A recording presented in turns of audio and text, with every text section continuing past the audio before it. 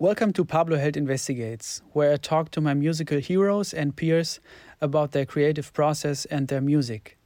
If you like this podcast, please consider supporting me at patreon.com/pabloheld. And to keep informed about the interviews, my music and everything else that I'm up to, subscribe to my newsletter at pabloheld.com. Okay, let's start investigating.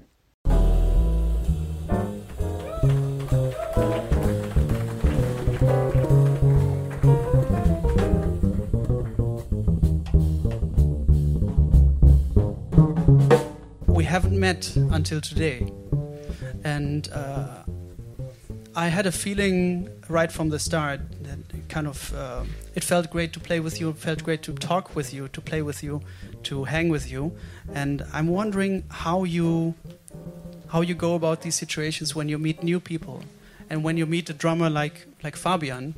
What's your first?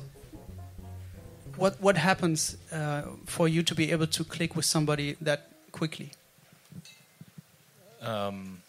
I think we have to have some kind of a shared experience. I think we listen to the same kind of music. We have studied similar albums, I think. But for me, playing with a new drummer is always a little I'm always a little nervous because I play with some good drummers over the years, and I'm kind of spoiled when it comes to that. I kind of expect really the best. I expect someone who can play good language and have good taste and tune the drums appropriately so that there's not a conflict with the bass sound or with the piano sound, and someone who has chosen good cymbals. And so all these little things, there's so many different. I'm always a little bit nervous, and today I was totally having a ball. I mean, Fabian just rocks, sounds so great, really swings and very tasteful, and I felt, at its best, this is what it sounds like to me, like on a first meeting, just being able to get together and just find some common ground and find the quarter note together and some stuff in between and be able to also feel that we can help each other sort of explore and get outside of the normative, the normal format of you play the melody, then we play the solos, then we trade fours or whatever. There's just being able to find some other stuff, because I'm really interested now in exploring some of those kind of things, because I've spent a lot of time in more straight-ahead contexts. I think my discography or whatever would back me up on that, but I see myself as I can play fairly predictively. I can and actually going into a situation like today, when I first was playing with you guys, I was like, I'm going to play really simple. And you gave me a nice cue, let's do it boom, bam, boom, or whatever the rhythm was. Yeah. So let's just do it like this, boom. But he gave me a little nudge just to say, let's keep it real simple. And I mean, that's the way I took it. And because if I approach the situation from that point, I'm not there to challenge you guys and be like, hey, man, I'm from New York, man. What do you guys got? I mean, there are people that are like that in the world, for sure. But no, I'm there to sort of see what we can collaborate on. And so if I go in simple, and it's always a good reminder to start with less and to start with listening with my ears. Also, I sent no sheet music, and I just said, let's play these songs. Yeah. And some of them, you told me you looked up and you kind of found a version, or I sent a version. What happens if you learn a tune? I mean, what's important for you to get the sense of a tune and to learn it and internalize it? Well, it depends on the song. I mean, we played some Strayhorn and some songs that I have, like Passion Flower, I played a few times, but it's been many, many years since I played that. So I had to look. I mean, I looked up everything. When he sent me a tentative list, I was kind of like, yeah, these are all great. And This Is New, I knew a much different version of that song, which is sort of a burning, 4/4 swing minor modal version, which I've been playing a lot, and I love it like that. But he suggested we try it, with the original, closer to the original, at least in terms of the harmony. Although our feel was a little more jazz, I would say, than the original recording.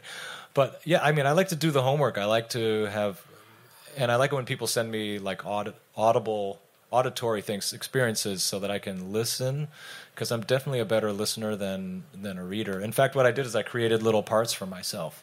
I just wrote out, sometimes not even the chord quality, but just the root notes, and maybe I'd write, like, if there was a rhythmic figure, I might put a little scratch that nobody but me would be able to understand what it means. But just to have, and it was actually, a lot of times you come into a situation like this and we just play songs that we all know, and that's cool too. In fact, that's what I thought I was going to be doing. But sorry. But no, but it was fine. It was because the songs are songs that I'm interested in and I like. And if I was like, man, I don't want to play that, then I think you would have been like, fine, we'll get John Goldsby next time. Okay, I want to get into a topic of a very special drummer that I had the pleasure of hearing you with on records, but also in a couple of concerts, and that is Al Foster. And you've had a very, very long relationship with him. And I'm wondering, with this kind of guy, this kind of master at the drums, how was it for you to kind of get a sense with him what your role is and what you're supposed to do, and what he's expecting of you? But also, when I saw you guys play, I had a feeling that you also looked out for him. You were there for him, and kind of taking care of him musically also.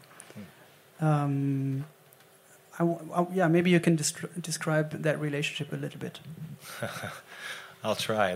We might be here a while. Well,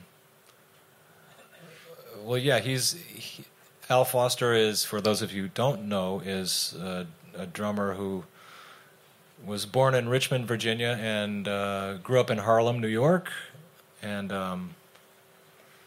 he's completely self-taught. He actually, I don't know if you know this, but he auditioned for the High School of Performing Arts in New York City and was not given a place, so he went to Catholic school, and he set up the drums after school, and he would play the drums like from about the time he was 14. I won't give you his entire history, but just so you know.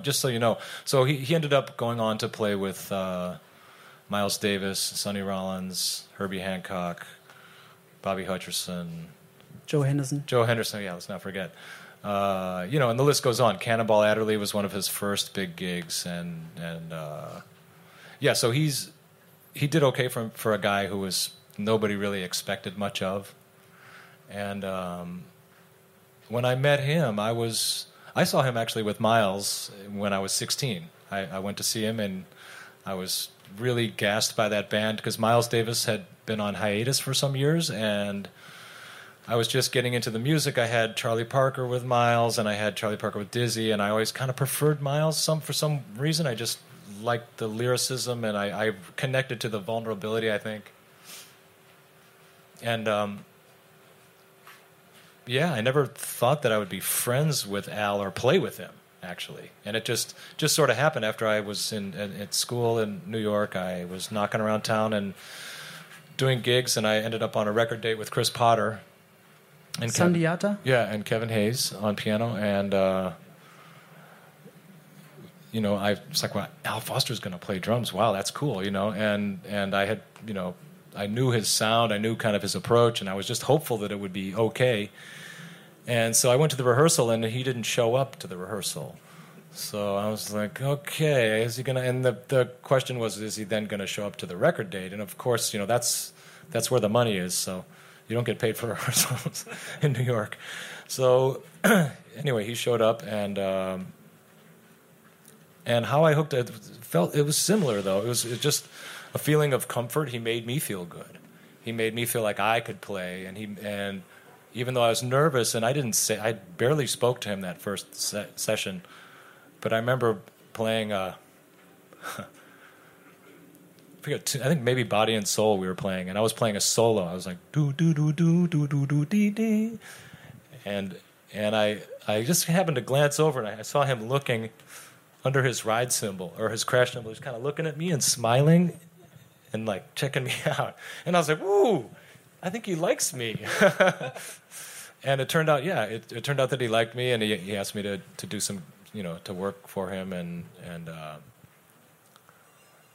it turned into a 20+ year relationship, friendship, and yeah. What else can I say? I mean, I can go on and on. Yeah, please do, because I'm interested. Did he also give you some advice, or did he say what he was expecting from you?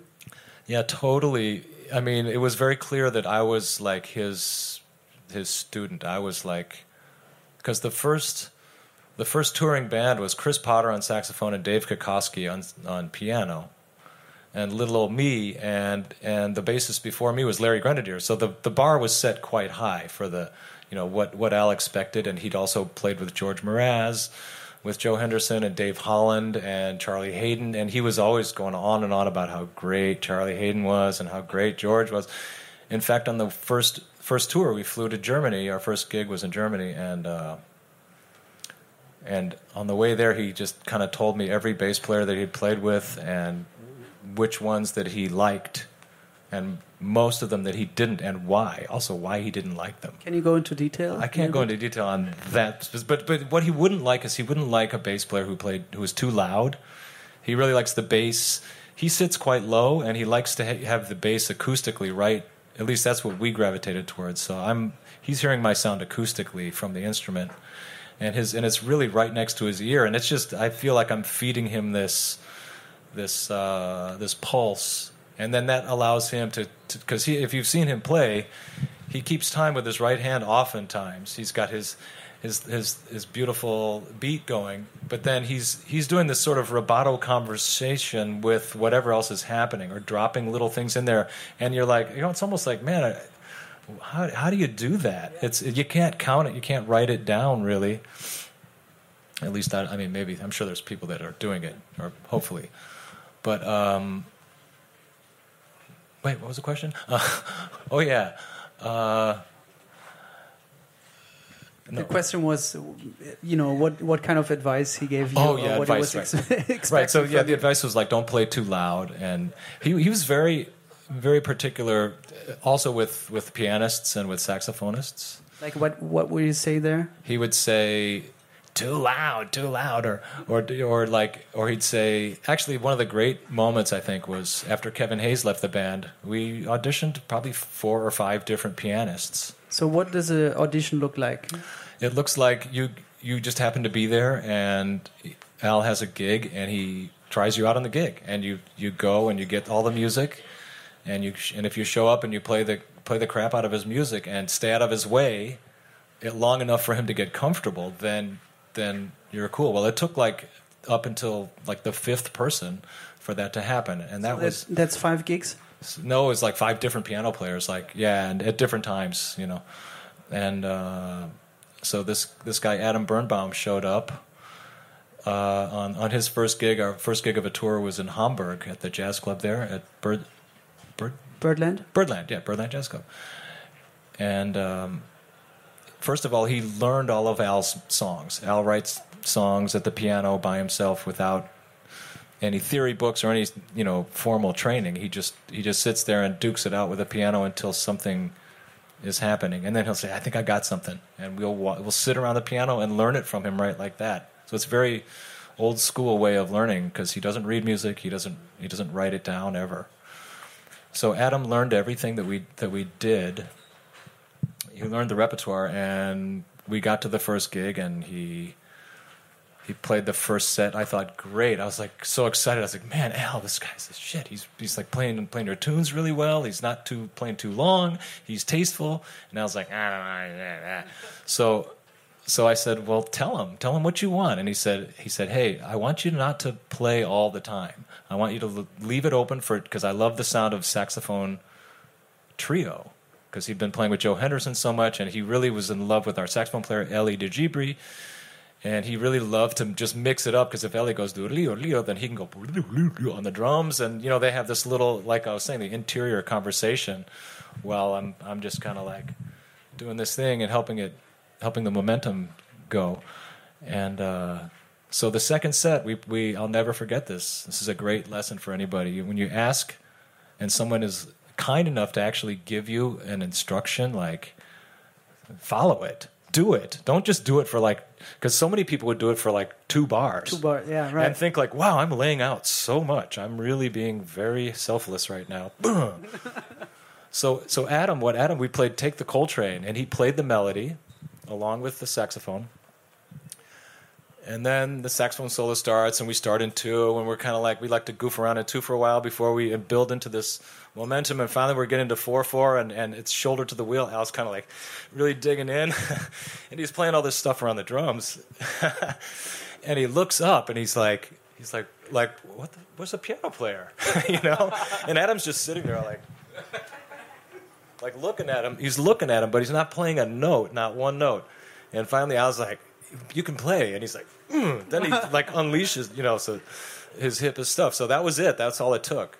He just listened. He just followed the instructions. And I mean, I did that with him too. Like Larry told me, he said, "Look, Al's tunes are easy, but if you really want to have fun, just learn them. Just memorize them before, you know, just learn it before the rehearsal. You know, go and we did rehearse at his house. And yeah, he said, just if you go prepared. And I was also totally into getting that gig because I had no other gigs. I had no, and this is like, man, this is the top drummer. You guys don't know, but Al Foster was, when I first moved to New York, he was playing every week somewhere, Freddie Hubbard or Tommy Flanagan, and then in the studio with Miles or Sonny or going on tour. I mean, he was making top dollar and playing. He had all the best gigs. Everybody wanted him, and he would wear like leather pants with like rhinestones on the side. He was very, dressed hip all the time and just really playing great, so great. And I was always wondering about that because actually, honestly, for me, it took a little time to get into Al Foster's playing. Actually, I was young, and I had maybe different. That's Al. And we're filming it, so right. Super not so wise from me. But no, what I was going to say, because I love Al Foster, and it took me like a couple of years to get into him on that level where I'm into him now. Right.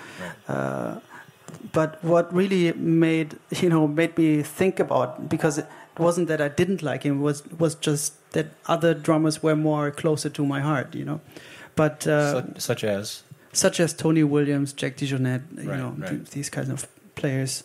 I gravitated more natural towards too. But I was going to say that once I thought about why is everybody playing with him?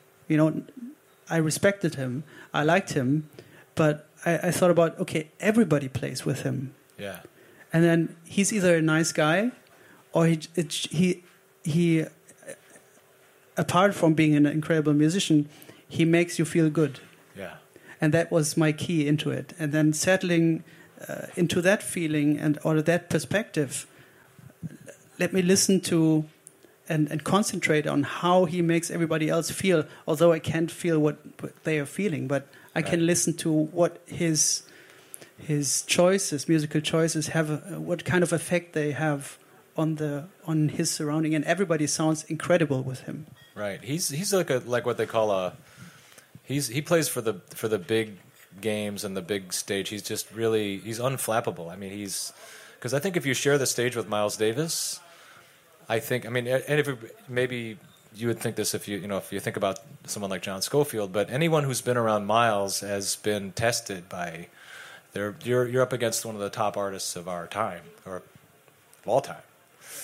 And so to deliver, to be in the band and to keep the gig, because anybody, you could have anybody he wanted, right? And actually Al was one of the, I think maybe the only drummer that was with him in the 70s and then came back in the 80s and got hired back. I think he was the guy who played with him the longest. Possibly, yeah. Quite possibly. But, Let me describe another moment, one of my favorite memories of seeing you play with Al Foster, and I think that was at the Altes Fundhaus club here in Cologne, and you were playing, I think I saw you there 2 times, But there was a moment of, high energy, up tempo tunes that were played, and then there was a moment for a ballad, and he said, "Let's play a ballad," and he looked at you, and you were supposed to start out a tune, and it was obvious that he didn't know what you were going to play, and you started out playing a little intro and then going right into the melody of Everything Happens to Me. Oh wow. And that was just such a beautiful moment, because right when you played the first notes of the melody, he was listening, and then he was like, wow. And then he was like even singing along for a couple of bars. Yeah. And he was like, holding his heart like, oh, thanks for playing this tune, And that was such a beautiful moment for me to witness. And, were these moments that happened often where he was like, okay, just run a tune, or you decide what's going on, and there was, yeah. I mean, I sort of grew into that role with him. He started calling me Straw Boss, and I would call him Chief. He used to call Miles the Chief, and I said, "Well, you're the Chief now." And you couldn't call him Chief in front of someone like Ron Carter, though. Ron would be like, "What? He's not the Chief. That's not your Chief, man."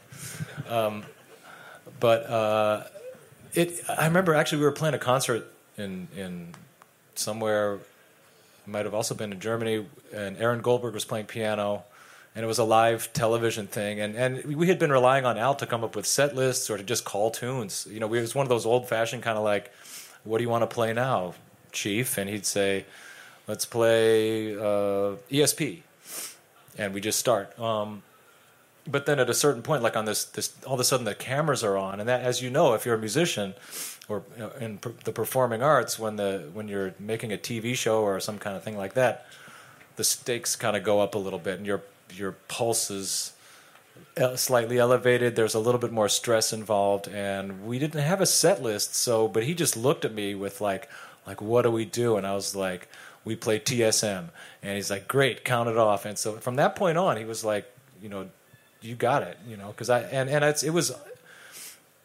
it's a great. I mean, it's something I didn't ask for, and I didn't try to push my way in or whatever to be like the leader of his band, and I wasn't, definitely not the leader of his band. But that responsibility was given to me, and that was of high honor and remains so. Does this have an effect on how you approached other bands after that? Yeah, I don't do that anymore. No, it makes me think that I could lead a band of my own. I think that I've done. This is what people mean when they talk about, apprenticing with a master. I mean, Miles Davis went and apprenticed with Bird, and John Coltrane was apprenticing with Miles Davis, and then went back with Monk again because he wanted to really get the most out of that experience. So it's sort of helped me, feel confident that I know how to put a set together. First of all, you think about the keys and the different, maybe think about the room, think about who's in the audience a little bit. I mean, that's also part of it. And actually, one gig, not so far from here, we played in Leverkusen, and it was the first time we played a big festival appearance. It was on that first tour. And man, we played our butts off, and Al wasn't happy with the way he played. He was kind of grouchy and like, oh, I didn't play good. So we walked all the way through the crowd and back upstairs to this dressing room, like through like 2,000 people, and they're screaming like, we want more. And I was like, man, what are you going to do? We got to play something else. What do you want to play? And he's like, I don't know. What do you want to play? And I said, let's play Blue Bossa. And he said, all right, fine. So we went out there, we played Blue Bossa, and we played like ba ba ba da ba, and the place was like, wah! Blue Bossa is a song that we know. I think that's something in jazz music. A lot of times you go to a concert and you have no idea what the songs are, or you've never heard them before. Not everybody knows Blue Bossa, right? I mean, so he trusted me further with like I make a few calls like that, and everyone is into it then. And I've definitely made some mistakes too. I mean, I've done some, gotten ahead of myself and in certain aspects and caused tension from time to time. But that's also learning for me. It's a learning experience for me too. just to see how a person wants to be handled in terms of. I mean, one of the things I thought would be great would be to make him a website. So I just did it and put it up, and then I sent his wife a link and said, "Hey, guess what I did for you guys?" And she's like, "What?" She wasn't happy because she was going to pay somebody and she had plans to do it, and I didn't ask. And there's a lot of you got to be careful how much you help someone. Sometimes right. you can go a little too far. I made a little website for you today. You did? Oh, no, that's sweet. Did you use this side or that side? Okay, you already talked about Kevin Hayes a little bit, and he's one of my favorite piano players, of that generation and in general as well. And you've had moments with Kevin Hayes in various, settings, musical settings. Yeah. But right now, I would like for you to, because you've witnessed him with Al Foster for quite some years, and then also you've played in Kevin's trio with Bill Stewart. Right. Just an incredible trio. But I'm sure, and it sounds to me that way, that Kevin gets into different aspects of himself when he's with Al and then when he's with Bill and you. So, and you're right in the middle of that, and I want to see what your perspective of that is. Yeah, that's definitely true. I mean, Kevin first of all, I've known Kevin since 1988 or something, since we were both, I was still in college, I think, when I met him. And we started playing together a little bit then. And even in the early 90s when I was first living in New York, after graduating college, Kevin was already on the road. He was going on the road with Benny Golson. I'm going out with Benny Golson and Buster Williams for 2 weeks or whatever. He was really already heavily in demand, and he never finished music school. He just had this thing. He has great ears. He can hear anything, any wrong note that I play, he can make it sound like it's the best thing ever. And in fact, that became partly one of our things with standards, was really like we'd start a tune and try and just really see if we could take it apart, and especially on a longer tour when we're playing the same 10 or 12 songs every night. Some songs would remain fairly static, like Tryin' Times is kind of a blues. We'd kind of do it the same way every night, and I learned a lot about that from Bill too, because Bill is such a master of architecture, and he seems to have a really good sense of when it needs to kind of stretch and go out, or when it needs to just really just be like just right here, and he's also, he thinks about that in the terms of a night of music. He doesn't want it all to be the same tone. He doesn't want everything to sound like deeply intellectual or too poppy or funky. He likes it. Bill likes variety, I think, like most people. And so he and I kind of together, we would get together on that, and we wouldn't really talk about it much. It just sort of would happen. And then when Kevin was playing, so when we're playing with Kevin, we're definitely serving his needs. He was writing the tunes, making arrangements. About the only thing I ever did was get us a record date. One time I convinced him to do a record of standards because I thought it would be great for us to document some of that. For Heaven's Sake? For Heaven's Sake, yes. And he's like, one of my favorite records. He's like, okay, so you play the melody on For Heaven's Sake then. I was like, okay, all right. And I have to credit one of my early teachers with just getting me into playing the melodies on the bass, and that's Todd Coleman. When I was studying with him at William Patterson College, he said, "Yeah, you play okay, but if you just played more lyrically, I think that would really be cool. It'd be really nice if you'd do that." And I said, "Well, how do you do it?" I said, "Well, I don't know. Maybe learn the melody on the bass. Why don't you learn how you want to play it?" And then we made a thing of that, like sing it and play it. Like, how would you sing that? You wouldn't sing it da da da da da da da da da da da da da. That's not how you sing. Everything happens to me. So he would kind of push me to look for and that's also incidentally a great way to sort of discover your own voice and your own way of presenting a song. Even though as bass players we're not often called on to do that, except when we take a solo. So I think that what that did was it helped me become a more lyrical soloist, which incidentally is one of Al's big things. He's always like, I like it when you play lyrically. Yeah. Lyrical. He likes storytelling. And so I'll get back to Al just for a second. I realized I skipped one thing. What he would do when I was playing with him is he would say, like if I was having a good moment or something, he would often not play behind the bass solo. He'd just sit there and listen. And he'd sometimes sing along. Like if he found the melodic thread where I was going, he'd start going da da da da da, and he'd just like kind of catch, because his ears are legendarily amazing, and his recall and he's got this intuition, like this ability to what they call hear around the corner. He can hear he could have heard that train before it came. He would kind of understand that it was coming and be ready for it, and that's something that's really special about just the way he hears. So that's one thing that he did for me. So now back to Kevin Hayes. So that was Al. Back to Kevin Hayes. Kevin, when he was playing with Al, understood that Al wanted a particular. Al's really into '60s Blue Note recordings. He considers himself a bebop drummer, hard bop drummer. All the like in the lineage of like Art Blakey and Max Roach and Art Taylor and Philly Joe. Those are his big heroes. But really, he's a lot more than that. I mean, he did a lot of like. I think he could have been more involved in ECM, the sound of ECM records. Like he played with Richie Byrek quite a bit, and he definitely something about his sound. I think it really really works in that context as well. But he doesn't feel that. I don't know why. He's not buying into that. I've tried and get him to consider that, but yeah. So Kevin going into Al's band realized that that's what Al needed, and Kevin can do that for days.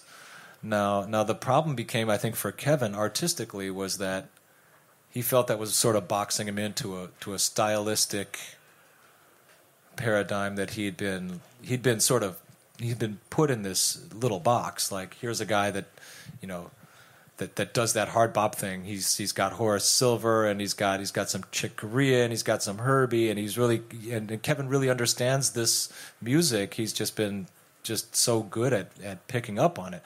So in a way, like one time he came to me in my hotel room. He said, "Man, I don't think I can do this anymore. I gotta get myself out of this. I'm in a box, and I gotta kill." He said, "I have to kill the Buddha. I have to do away with this." And he even said that to Herbie. He went up to Herbie and he said, I have to not ever listen to you ever again. I'm sorry. I love you, but I can't be around you. You're no good for me. And not that Herbie's not the greatest. I mean, Herbie's amazing, but so that was that was when Kevin made the decision to move on, and that allowed space for Adam to come in. So, right. But that was the thing. Also, one of my other favorite albums is Seventh Sense. Oh yeah, Kevin Hayes. This time with another drummer, Brian Blade. Right. And you also have some history with him, and I'm curious of how it feels to work with him and what you've learned from him. It's another long chapter. I'll give you the bullet points. I mean, as you guys know, I mean, Brian is probably the top guy. Brian and Bill Stewart are the top drummers, I would say, that of my generation. They've really defined. Like I think of, I'd say Brian is more of a Fred Astaire type, and Bill is more like Baryshnikov or something. Maybe, I'm not sure if that metaphor is going to fly, but something along the lines of Bill being so highly skilled technically and so precise, and Brian being such a beautiful artist, just such a beautiful force. And so working with him, I mean, I've known him also since the early 90s. And we've had periods where we didn't play together for a long time, but I can tell you that about maybe 5 years ago now, he called me and I was driving somewhere and I pulled over. I didn't want to be like, I'll call him back. I mean, I know when he calls me, it's something that I want to talk to him about, or somebody's died or something. Something very important is going to transpire. So he called and asked me if we had this band that used to play at Smalls on Thursday nights, and he said, you wanted to get that band back together and make a recording, and I was like, do you just say when, man? I'm there, you know. I mean, we actually, the last time I played here was with him. I was just thinking about it. We played, that was 2005, I think. Yeah. Anyway. That's the year I came to Cologne, actually. Is that so? Yeah. Okay, so do you have some remembrances from that record, Seventh Sense? Because also I think John Scofield produced that record, right? Yeah, John Scofield produced it. He was there. Nobody really said much to us. Bob Belden was also there. That was another moment too, because I'd been playing jam sessions with Kevin at his house on Carroll Street in Brooklyn, and it was often like Seamus Blake or Josh Redman or like the heavy cats, because Kevin played in Josh's band, I think, before Brad was in the band, and.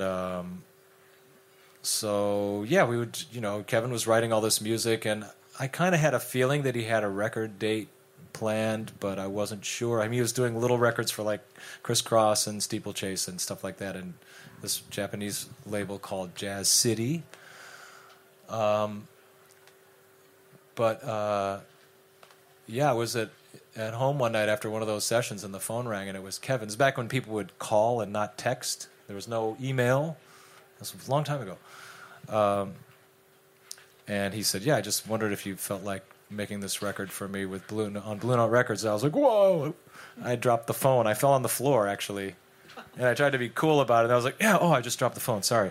Yeah, I think I can make that. I think and it was, we'd been playing this music, and it just came together very organically. Brian was making a lot of the sessions. And even Steve Nelson would come in from, he lived in, New Brunswick, so he'd drive like an hour and a half just to come and play for 3 hours and then go home. For no pay, just for some snacks. Yeah. Be lucky to have some snacks, actually. But, yeah, and Kevin wrote all the music, or arranged it, and we did a few gigs, and we, went into the studio. We had 2 days in the studio, and I remember still, how it felt to turn on the radio in my car on Jazz 88 and have them play that record. Yeah. And I was very proud of it. I mean, I think it came out okay. It's an incredible record. Yeah. Really incredible. Yeah. Listen to it this morning. I think Downbeat only gave it 3.5 stars. Well, what do they know? That's true. Okay, one last topic, and I'm really interested in your ears, actually, because you have, and I noticed it, on stage as well, of course, that you have incredible ears and are able to follow a pianist or your ideas very, very easily and very, very quickly. And I wondered what you did to improve that. I'll say another name then. Mark Copeland really helped me with that, because he's a pianist. He actually lives in Bonn now. He also escaped the USA and is living in Bonn. And he's a pianist with whom I worked also around the time I was just getting out of college. And he's the first guy I've ever played with that I was like, man, I can't hear what he's doing. What are those chords? He's playing these what we call clusters, which means you don't know what it really is. It's just a lot of notes very close together. And so I actually took a lesson with him, and he said, well, if you want to know what I'm doing, you just got to transcribe a piano solo. So I did. I found a Herbie solo that I thought was really great on a blues. Which one? It's from the Live at the Steve Allen Show. It was Wayne's first gig. It was a TV show. No blues. And I had no blues, and I had it on cassette tape. And I remember thinking wow. And first of all, I was just really drawn to the way the band was playing. They were really on fire. It was Wayne Shorter's first appearance with that band, I think. Yeah. In 1964, and Herbie, Al would say, Herbie kind of burned on everyone. Herbie really played a great solo on that tune. So I figured I better figure this out. So I figured out the right hand. I wrote it out. I took it to Mark, and he's like, what about the comping? What about the left hand? That's what you're trying to hear, right? And I was like, oh.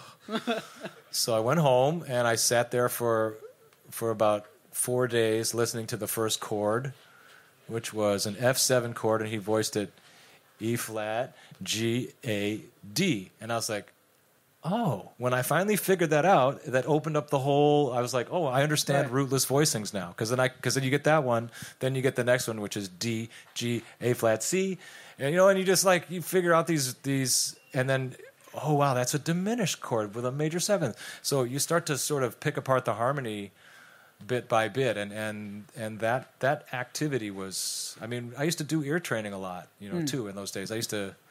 In fact, I ended up teaching ear training, but I used to do ear training with Ben Monder.